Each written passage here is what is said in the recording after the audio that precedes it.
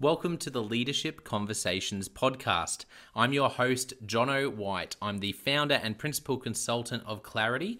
We are an Australian-based consultancy that works with leaders around the world, and our passion is to invest in people to become everything they're meant to be in order to fill the world with healthy organizations that people love to work for and customers line up to buy from. The goal of this podcast is to invest in you and your leadership. If you're just joining us for the first time, then feel free to check out consultclarity.org. That's our website, consultclarity.org. We have so many free resources on there, the most popular being our 7 Questions on Leadership series. We've had more than 1,500 leaders from around the world in all different sectors give their in-depth answers on leadership, what books they love, what they found most challenging, the most meaningful stories, how they structure their time through the day. That's free, so go and check it out. And we'd love to interview you about your leadership. I believe you have advice from your experience, your context, and your life so far that is important and can help other leaders. It's also a great way to give back. It's free to get involved, and you can do so by going to consultclarity.org/7-questions-interest, or just Google consultclarity.org 7 questions interest and fill out the form that pops up. We have a free resource for you on our website. It's called Leadership Survival Guide. It's a 57-page ebook. It has interviews with 10 world-class leaders, and you can go to consultclarity.org. It's right at the top, and get that today. We also have a daily email that we send out to over 15,000 leaders, and that email contains the highlights, our best content from our podcasts, our blog, my book, the books that we're loving that are out there about leadership. It's also the best way to get access to our masterclasses and workshops before anyone else. And there's also exclusive and limited special options just for subscribers. And you can subscribe by going to consultclarity.org/subscribe. Now, my gift to you is to work incredibly hard to provide the best leadership content I can to invest in you and your leadership. So if you're finding our content helpful, if you find this podcast helpful, then your gift to me could be this. If you do find it helpful, then write a review or rate our content and make sure you subscribe or follow. I can't emphasize enough how helpful that is. It really does help us to get the word out there so we can invest in more leaders to become everything they're meant to be. It also means a lot to me personally when people like you and people in our community share our content on social media. So if you do that, then please do look for me, Jono White, to tag me, and look to tag Clarity on whatever platform you're on. And our team, including me, I'm always looking to see when people have mentioned us so that I can engage with you. And also we look at sharing content. So if you write something about something we've done, there's also a good chance we'll share that with our followers. So if you could do that, that is a massive, massive help as we try to invest in as many leaders as we can around the world. Last of all, you can check out my book about how to deal with difficult people even if you hate conflict. It's called Step Up or Step Out. It's available on Amazon. You can just look up Step Up or Step Out Jono White, or you can go to store.consultclarity.org/book and check it out there. I have coached leader after leader after leader, and in more than 50% of the sessions, this topic comes up. How do I deal with this person? I'm finding it really difficult, and I just want to find a way that doesn't blow up to just to have a difficult conversation, to lead them better. How do I do that? There's a 3-step process that I outline in this book that I believe can help you. Okay, let's get into today's episode of the Leadership Conversations podcast. Enjoy. Welcome to another episode of the Leadership Conversations podcast. Today's guest is Jennifer Dulski. Jennifer is the CEO and founder of Rising Team. Welcome to the podcast, Jennifer. Thanks so much for having me. I'm so excited to chat with you and to hear some of your story. First of all, can you tell us a little bit about what you're doing at the moment?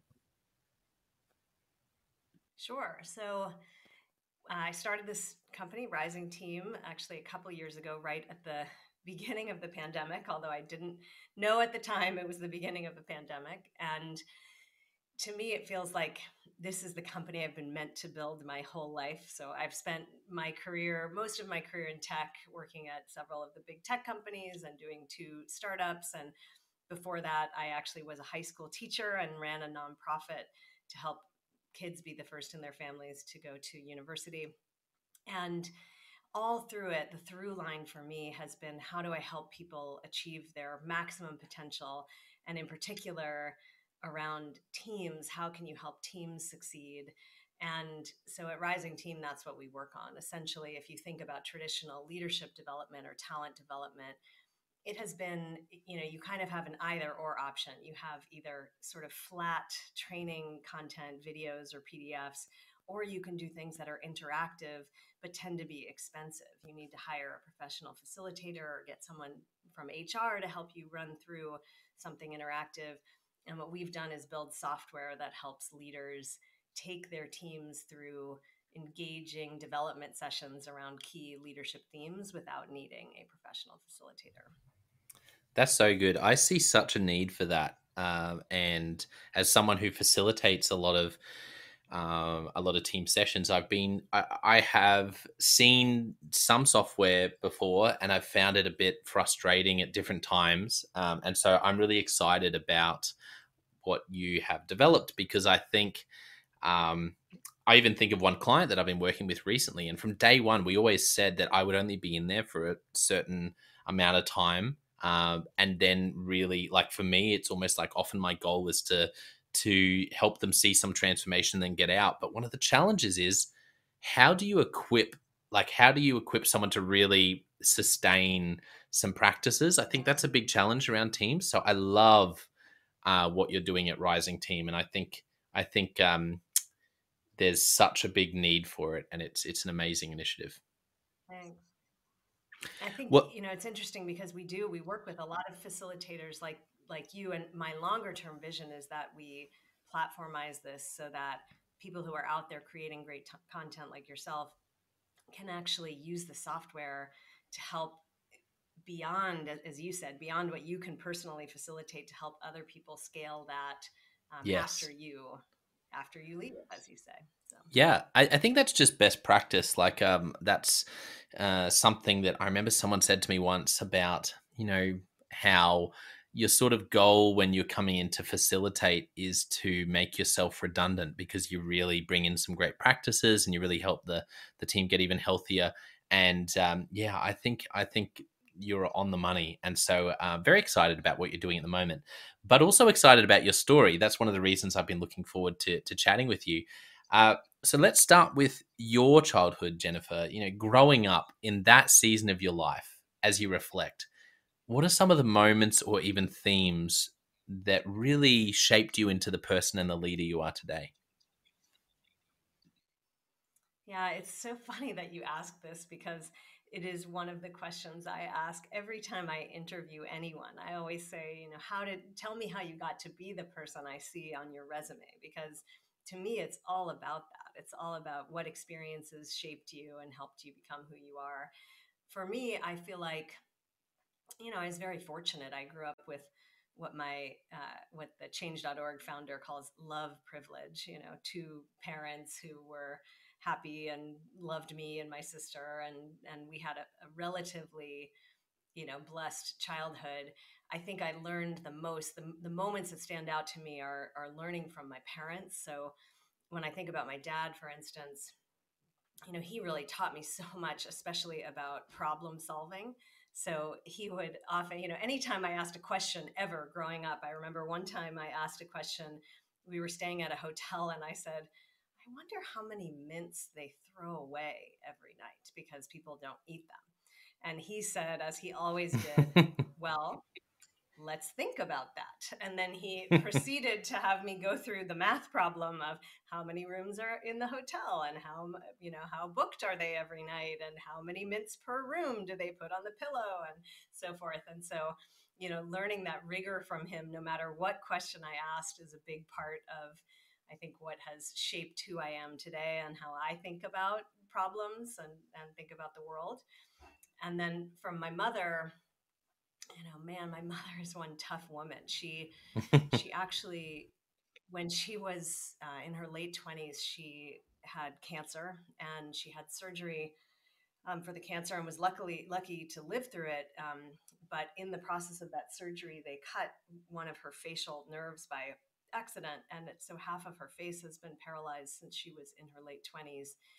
And you think about a woman trying to build a career who's 4'11" with half her face paralyzed as a woman in the 70s, not easy. And she went to business school at night and changed careers when I was a little girl. And I saw her doing that. She did 50 interviews before she got a job offer out of business school. Wow. And then once she got that job, she ended up becoming one of the most successful consultants, a partner at one of the big firms in San Francisco. But just watching that grit that she had and her determination taught me so much as a child, and that has stuck with me a lot.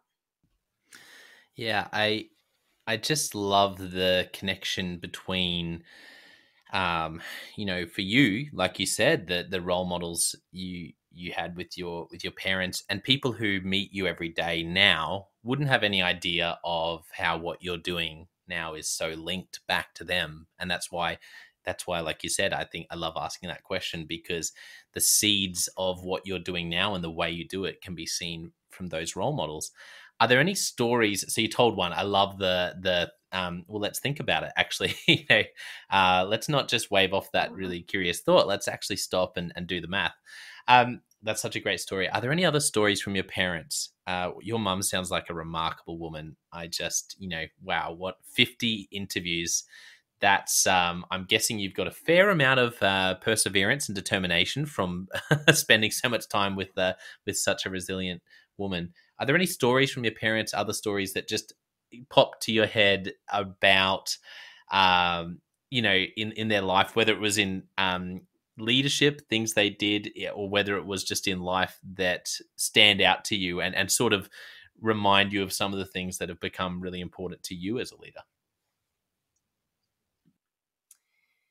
Yeah, I mean, it's interesting that, like, the thing that comes to mind, I think a lot about my dad and his ability to build relationships and tell stories that tie people together. So I just remember so many times from my childhood, watching them with their friends and listening to my dad tell stories about things that had happened with his friends in the past and bringing those memories back to life for everybody. And that is another thing that just really stands out from my childhood and I think has become a big part of my life. Sort of the power of storytelling and everything. I wrote a book a few years ago on how each of us have the power to be movement starters that I wrote during my time at change.org. And it was one of the things that stood out so clearly to me is that, people who do have a big impact in the world often have that because they're willing to share their own stories and bring things to life for other people. And I can just so clearly remember, in fact, I mean, many of those stories, right, I've heard dozens of times because he tells the same ones over and over again. But that's another story that comes to mind. Yeah, that's so good. Um, as you reflect on, I guess, growing up, it's great to hear about your parents. What about leadership opportunities for you? Can you think of the first or one of the first moments where you really had the chance to, quote unquote, sort of lead something where you were responsible for a project, or you had a group of people reporting to you, or sometimes people talk about it in sport or something in teams where they really experienced leadership? Yeah. What was some of the first moments of leadership opportunities for you? So for me, most of where I think my leadership philosophy and experience comes from is my time as a coxswain on the crew team in high school and college. So you mentioned that people think about sport, and that is certainly what comes to mind for me. So, for anybody who isn't as familiar with coxswain crew, this is the person who sits in the back of the boat. They steer, but mainly they coach because, during practice, your coach can ride alongside you in a motorboat, but during a race, they can't. And so this is the person whose job it is to keep everybody together, to keep people motivated, to build trust, to strategize the race, to coach individuals in the boat. And I've actually written numerous articles about this because of all the leadership lessons I got from that that have been so relevant in the rest of my life. So I'll give just a couple examples. One is that, this is a role where I was in the boat coaching them, but I wasn't rowing. And so the question is, how do you earn the respect of people who are working harder than they really humanly think is possible when you're not doing it with them? And I get this question a lot from people like product managers who want to earn the respect of engineers, but they're not a technical person, or people who manage a function that they personally have never studied themselves, things like that. And my take on it is just that what I learned is respect is earned. And, every moment out of the boat, I did every workout, I ran every sand dune, I, lifted every weight I could to show that I was willing to work as hard as they did. And then I had to show them also that I had each of their best interests in mind, and that the things I said were likelier to make us win. And so kind of earning that respect as a leader was one of the first lessons I got from rowing. And then another big lesson I took away out of, again, so many, but one of the others is just that the deep understanding that even though you're coaching a team, that a team is made up of a group of individuals. Because if you think about it, during a race, one of the things you have to do is give people feedback in real time in front of everyone else, which is, not necessarily the way we'd always recommend giving feedback. Yeah. But you have to, if someone's doing something wrong you will lose if you don't comment on it right then. And what I learned is that some people really preferred, very direct feedback. You got to be faster, you're too slow, speed up. And then other people really preferred a little bit of encouragement, just a little bit faster, you're almost there, etc. And understanding those was so important, because if I spoke one way, if I spoke the wrong way to the person whose preference was, the opposite, it would be a disaster. And that was, I would learn that by, for instance, coaching each one of them on the rowing machine outside of the boat, so I could understand what worked and what didn't, so that when we were in the boat together, I knew just how to motivate each person.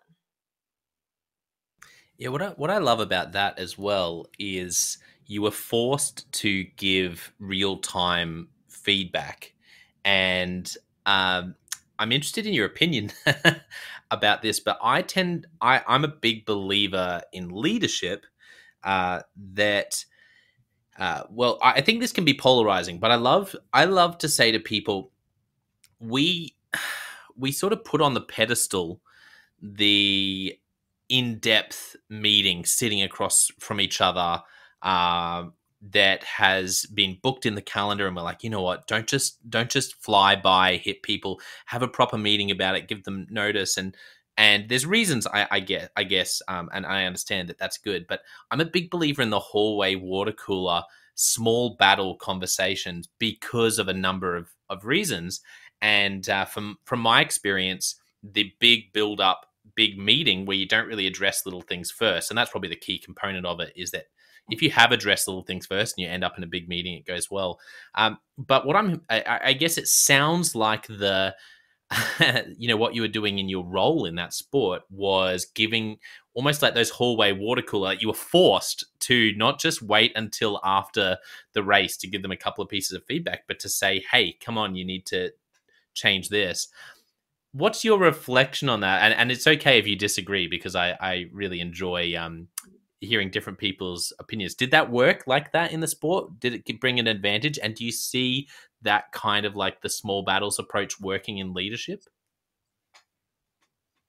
Yes, I 100% agree with timely feedback and small pieces of feedback on a frequent basis. I couldn't agree more that holding up your Mm. feedback until you give an annual or semi-annual performance review is absolutely the worst, because people need to know as close as possible to the time so that they can make changes. And it's because we believe in their potential that we give feedback like that.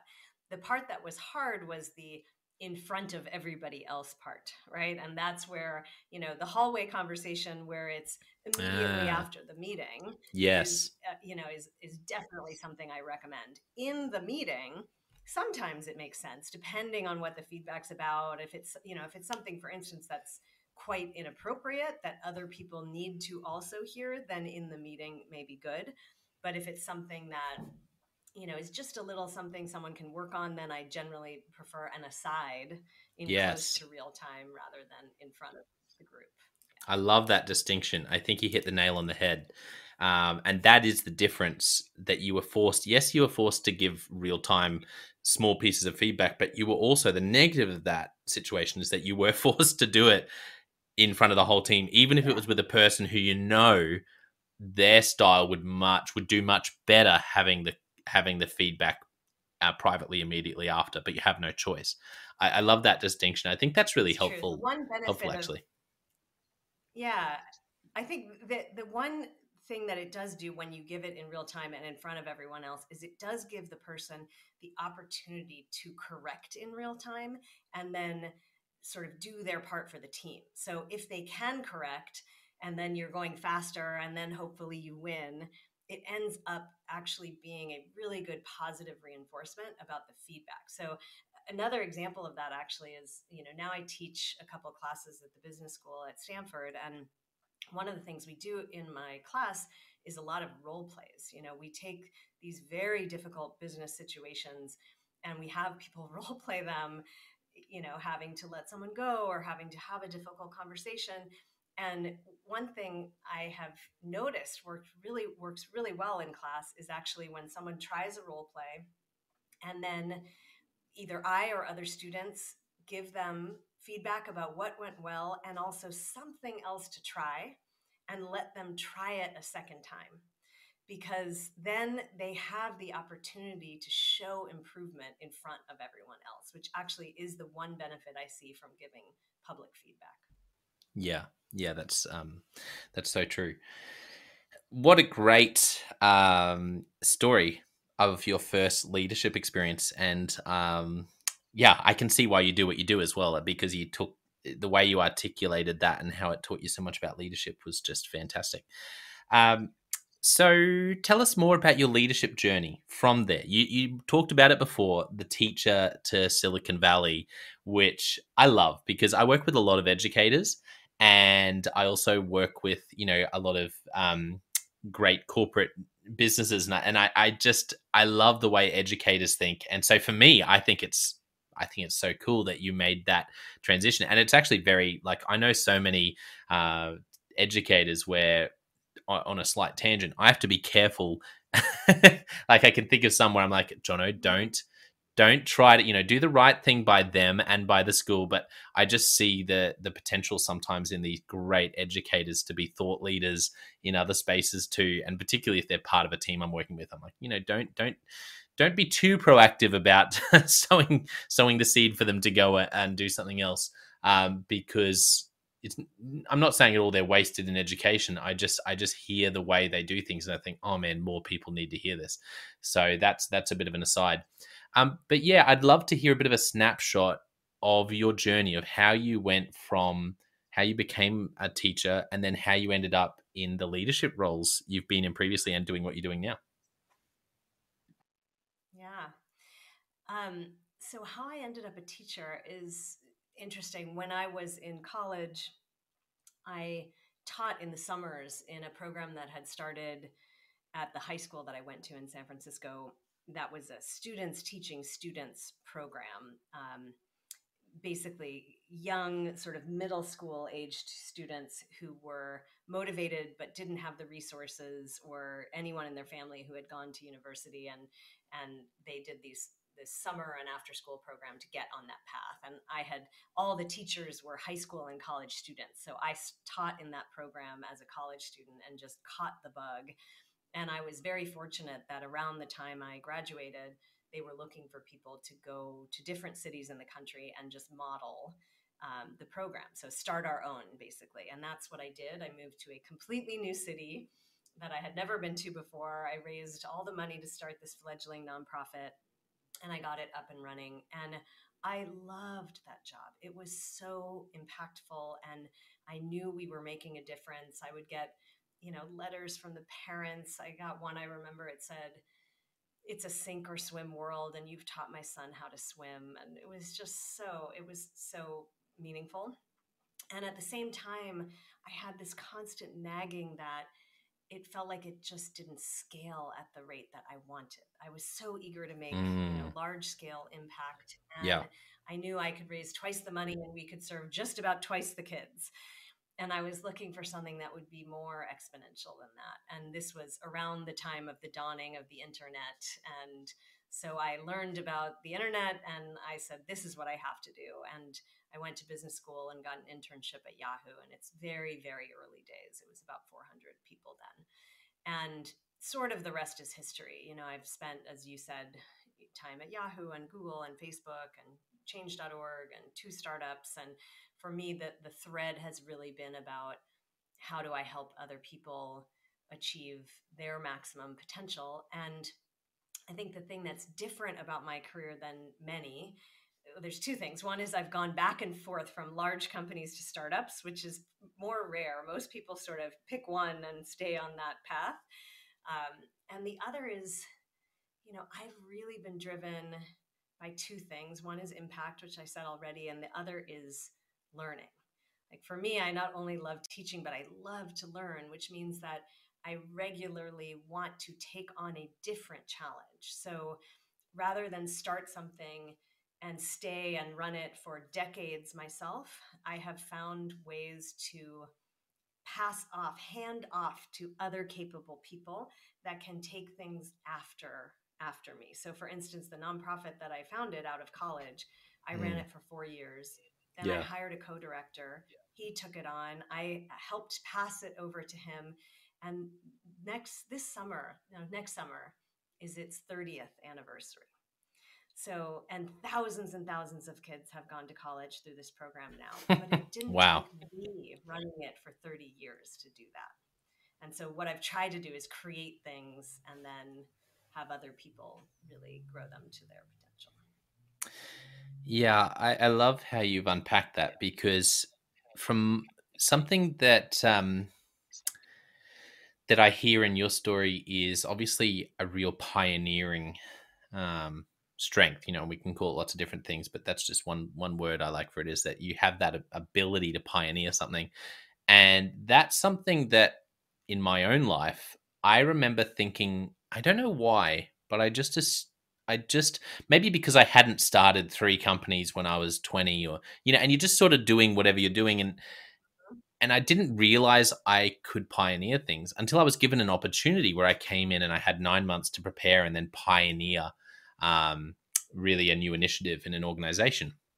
And at the time, I thought, okay, this will be okay. And now I look back and I go, oh, wow, I was in my element pioneering that. And I had no idea. And it took a while for the penny to drop where I even started Clarity, like my business, and probably still thought, oh yeah, but I'm not really a pioneer.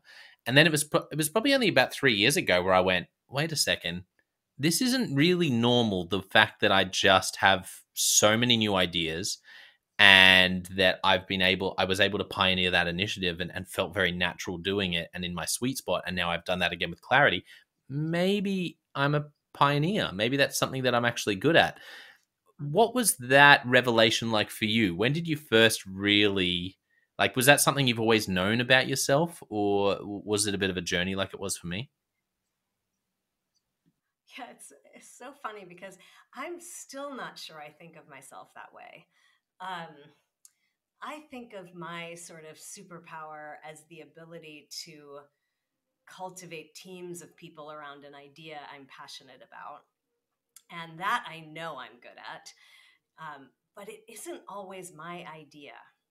So, and I don't have any like pride of ownership over whether or not it's my idea. And so, as an example, when I did this nonprofit, which is now called Breakthrough, it actually wasn't my idea. Someone else had founded it, and I was modeling this idea in a new city. I still had to Mm, pioneer for sure because I had mm, to go raise all the money. I had to persuade everybody, that it would be great. I had to recruit all the staff and hire all the people. So I was starting from scratch. but it was an idea that someone else had that I was taking forward. And that was okay with me. I have also pioneered ideas in my life several times, especially at the 2 0 to 1 startups that I've done, including Rising Team. But I would say Rising Team is maybe the first time genuinely in my life that I have pioneered from scratch around an idea that is fully my own and something that Yeah. I am 100% passionate about. Mm. And I think the part of pioneer, like there's so many parts of pioneering. You know, the other interesting thing about the early cases, you know, no one told me I couldn't, so I just assumed I could. Rather than assume I couldn't, I said, you know, like I remember when I went on this interview. So the program I ran, I at a private school, even though we took public school students during the summer, and the head of school was interviewing me, and he said, you know, do you think you can persuade my faculty that this is going to be a good idea? Because you're going to bring all these kids in the summer to use their classrooms and so forth. And I said, definitely, I can persuade them that this is a good idea. And he said, how about at my faculty meeting, which starts in 5 minutes? I just, I was not expecting that. But again, it was sort of like, well, why not? You know, I can, I should. And I did. And so I think there's so much, you know, we are all capable of so much more than we think. And sometimes we need people to push us in that direction, and sometimes we just need to take the leap. Yeah, that's that it's funny you mentioned that as well, because I do I and it's interesting. I don't really know where it came from in my life, but I have seen that myself, where I have a what would you say, like an assumption that things, you know, might be possible, or maybe just like you said, like I just because I don't think I can't do it, I sort of just jump in and try to do things.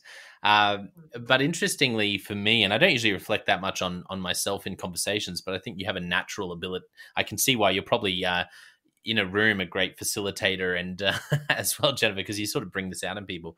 But I can also imagine that I like I just have a I've always just had a bit of a perfectionism streak, and at the same time being really willing to try anything, and it's like to give anything a go, and those two things are so opposite, and yet they've coexisted, and that's been a big wrestle for me. What about for you? Yeah. Obviously you have that jump in and do it.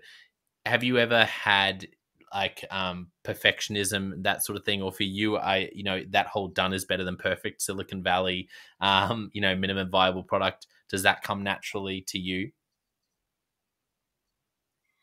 I have, I certainly grew up more as a perfectionist. And in fact, when I think back on the people who've had the most influence over me, most of them were people who just pushed me beyond my absolute limits. You know, the hardest, most critical professors, the toughest coaches and bosses. And part of that is a real like desire for achievement, which sometimes I wish I did not have. I think the done is better than perfect has come with time, and it certainly comes from, you know, the many, you know, battles fought, hard won battles in Silicon Valley, some won and some lost.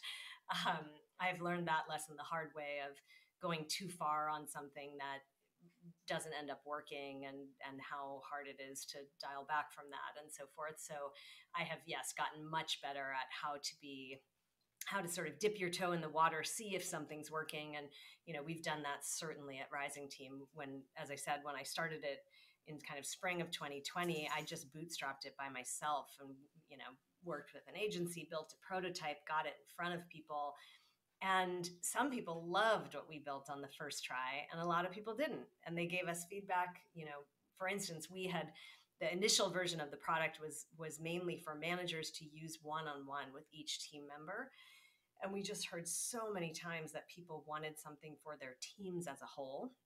And they also wanted something they could do more periodically. And so we ended up completely changing. It was a lot of the same material, but it changed completely in the delivery of it. And that ended up, really unlocking what has been quite successful so far in Rising Team. So Hmm. I've learned that lesson. I'm still a little bit perfectionist, but I think the perfectionist and the optimist in me kind of Yes. balance each other out. Like I have a picture that I have up on my wall that says the glass is always full, and then it shows half water, half air. So it's all just a matter of how we look at I like that. The, it. the glass is always full, half water, half air. Yeah. There's a lot in that. So let me Yeah. ask you about. Well, you know what I'd love to do, because I'm just looking at the time, and I'd love to invite you back for another sort of maybe a part two down the track, because one thing I was about to ask about, but I'm just looking at the time, and I really want to give it justice. I'd love to ask about some of the mentors you've had along the way and some of the aha moments for Mm, you as a leader. But I don't think I can do it justice in the time left. So the invitation's there for a part two. great. But let's Okay. finish today by wrapping up with some Leadership Express questions. I've got a couple of questions for you. Are you ready? Absolutely. Hit me. Okay, the first one is, what's a book that you've I gifted shouldn't to say other hit me. people? Sorry. Okay, a book. Um, sorry, I have a lot of people on my team who would criticize me for saying "hit me," which is bad language choice. But Sure. book that I've gifted the most, yes, other than my own book, which I've gifted to a lot of people, the two most common business books I've gifted are Gung Ho by Ken Blanchard and Sheldon Bowles, which is an amazing book based on a Native American folktale about what animals can teach us about business, and Hmm. The Rockefeller Habits by Vern Harnish, which I also love. Oh, great recommendations. Thank you. I haven't had either of those, and they sound wonderful. And Oh, they're great.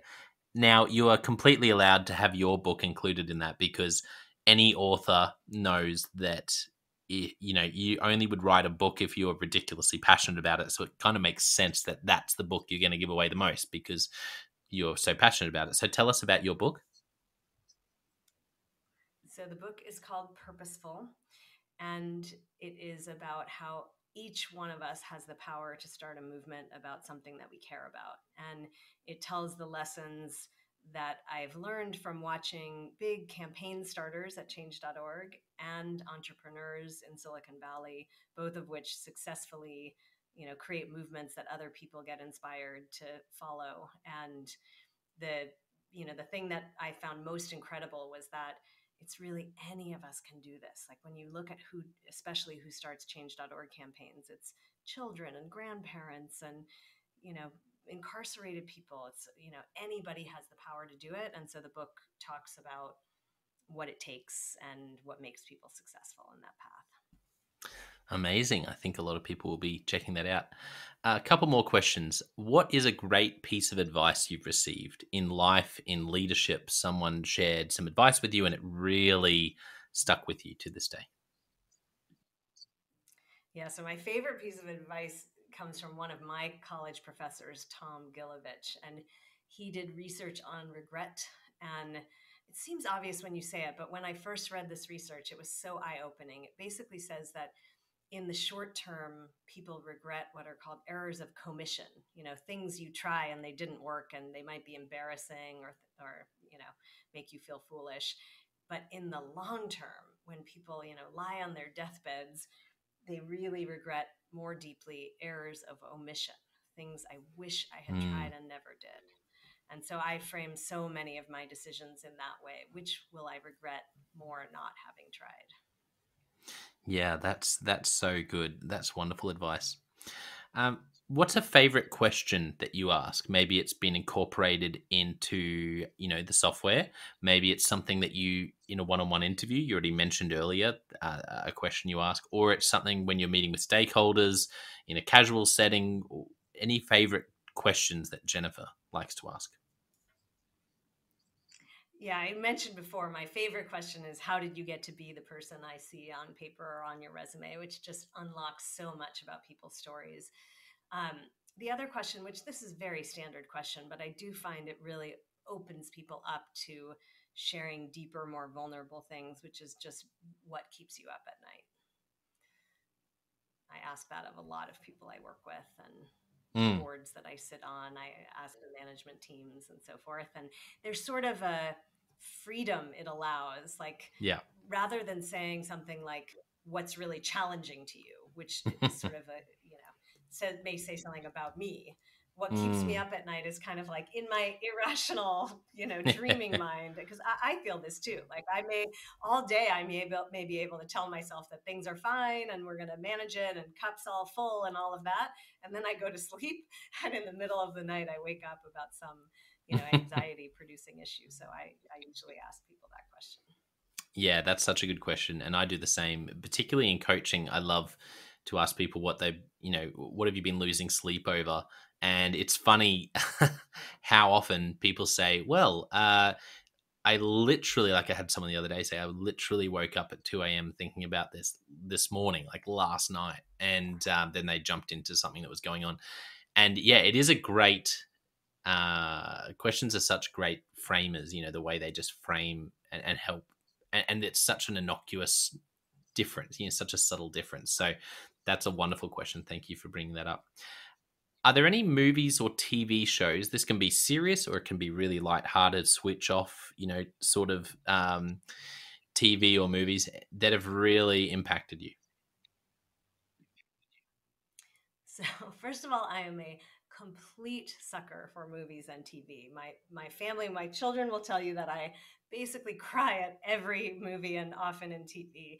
And I have been known to do things like, clap in a performance that's happening in a movie or wave to someone because I get so deeply into them. Um, but my favorite kind of movies and TV shows are about sports. I just love movies about teams coming from behind and people coming together. So things like Remember the Titans or McFarland USA.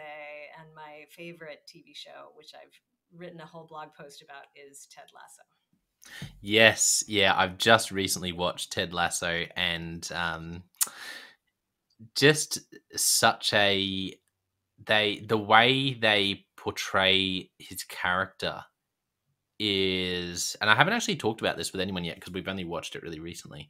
But in that first season, his character, the thing that surprised me the most is I've seen people try to do the great team building, teamwork. Remember the Titans, for anyone who knows that movie, sort of the bringer together leader. But the thing that they did better than I've ever seen before in Ted Lasso is they made him very human and real and had his own flaws at the same time. That's what stood out for me most, and how he was transparent about those and completely not perfect, and has just such a great way to bring people together. Yeah, absolutely. It is a gold mine of leadership lessons. And Yeah. as I mentioned, I have an article called Seven Ways All Leaders Should Be Like Ted. Um, because it's his vulnerability and his empathy. It's sort of, I think the first point I make in that article is kindness and empathy wins the day. Mm, It's not always about winning. It's about what we understand about helping each person grow. And, he's nice to everybody from the critical reporter to his Uber driver. And, there's just so many lessons there about leadership and about life. I agree. What a great recommendation. I'm trying to think if I've had that answer. I don't think I have. And I'm so happy that you brought that up. Thank you. Last question. If you could only give one piece of leadership advice to a young leader, what would you say?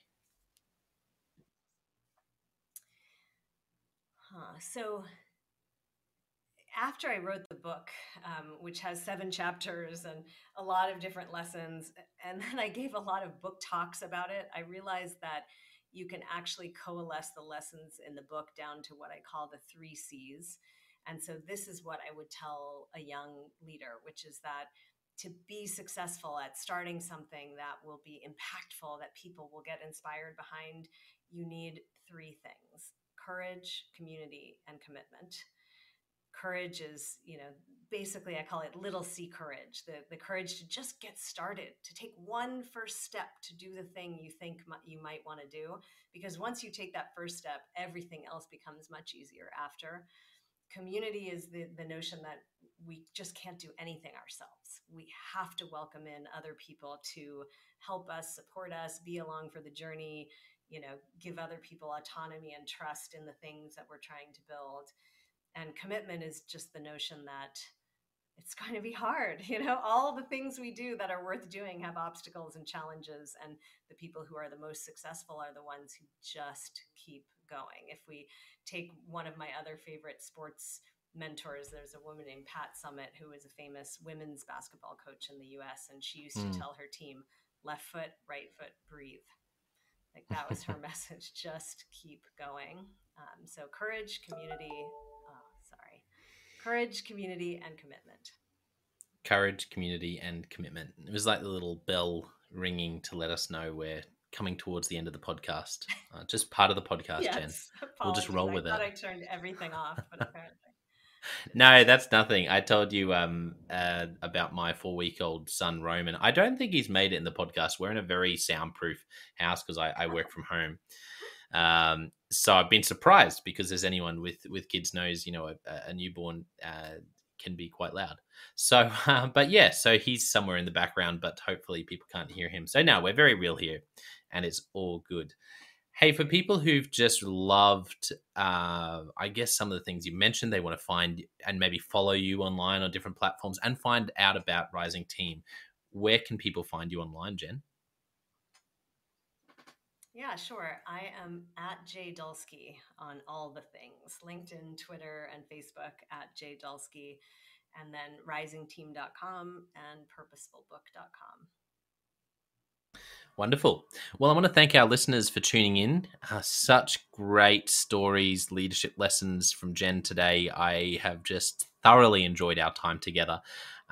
Don't forget, I also have the John O. White Leadership Podcast and the Leadership Question of the Day podcast, 2 other places you can go to invest in your leadership. And I think I now need to do some content about Ted Lasso. So if you see anything that I bring out about Ted Lasso, that comes back to Jen because although I've loved it, I hadn't really put 2 and 2 together about sharing about that. And I think Jen hit the nail on the head. It's such a great lesson. So if you see anything from John O. White about that, all credit goes to Jen.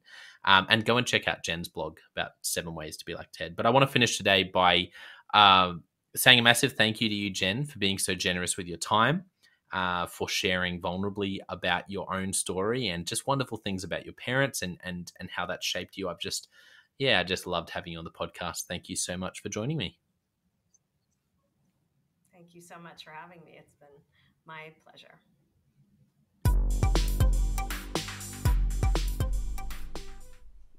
Well, I hope you enjoyed that episode of the Leadership Conversations podcast as much as I did. If you're joining us for the first time, don't forget to check out consultclarity.org. That's our website, consultclarity.org. We have so many free resources on there, including our 7 Questions on Leadership series. We've had more than 1,500 leaders from all over the world in all different roles, in different industries, answer these 7 questions on leadership, and leaders give these in-depth answers around how they spend their time, a book that's been significant for them. It's just a gold mine. It's completely free to access, so go to consultclarity.org and look for that. We'd also love to interview you about your leadership. I believe your experience, your life, your context means that you have advice on leadership that other leaders can learn from. Yes, you. If you're going, not me, well, no, I really believe you would have something to add. So if you're looking for a way to give back, it's completely free to get involved. And we would love to interview you through the 7 Questions on Leadership. You just go to consultclarity.org/7-questions-interest or Google consultclarity.org 7 questions interest and fill out the form and get involved. We have a free resource on our website called the Leadership Survival Guide. It's a 57-page ebook, 10 world-class leaders giving their thoughts on leadership, and that's completely free. It's available on our homepage, consultclarity.org, right at the top, so make sure you go and get that and download it today. And we have a free daily email that you can subscribe to. We send this out to over 15,000 leaders from around the world. And it contains the highlights of content from our podcasts, our blogs, our books we're reading. It's got the best content. And it gives you exclusive, limited, early access to our masterclasses, workshops, new products, special offers. It's all for our subscribers. You can go to consultclarity.org/subscribe and join 15,000 other leaders. And my gift to you is to work really hard, particularly through the Leadership Conversations podcast.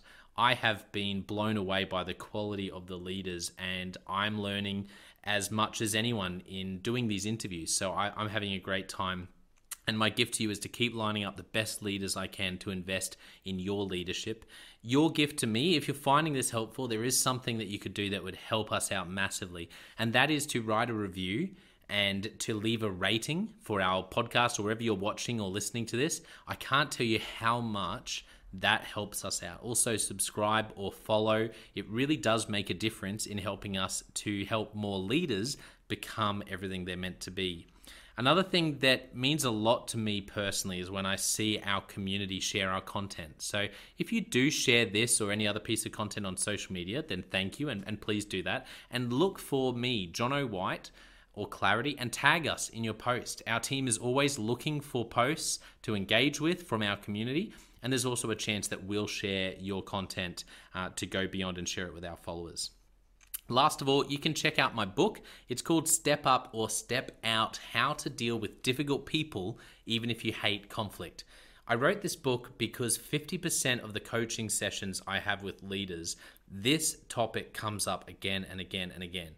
And it's this idea of, how do I have this difficult conversation? How do I lead this person better when I'm finding them difficult? Or in some cases, you look and you say, I think I might be leading a difficult person. They're just quite difficult to lead, or I'm finding them quite difficult to lead. So there's a 3-step process that I unpack in Step Up or Step Out.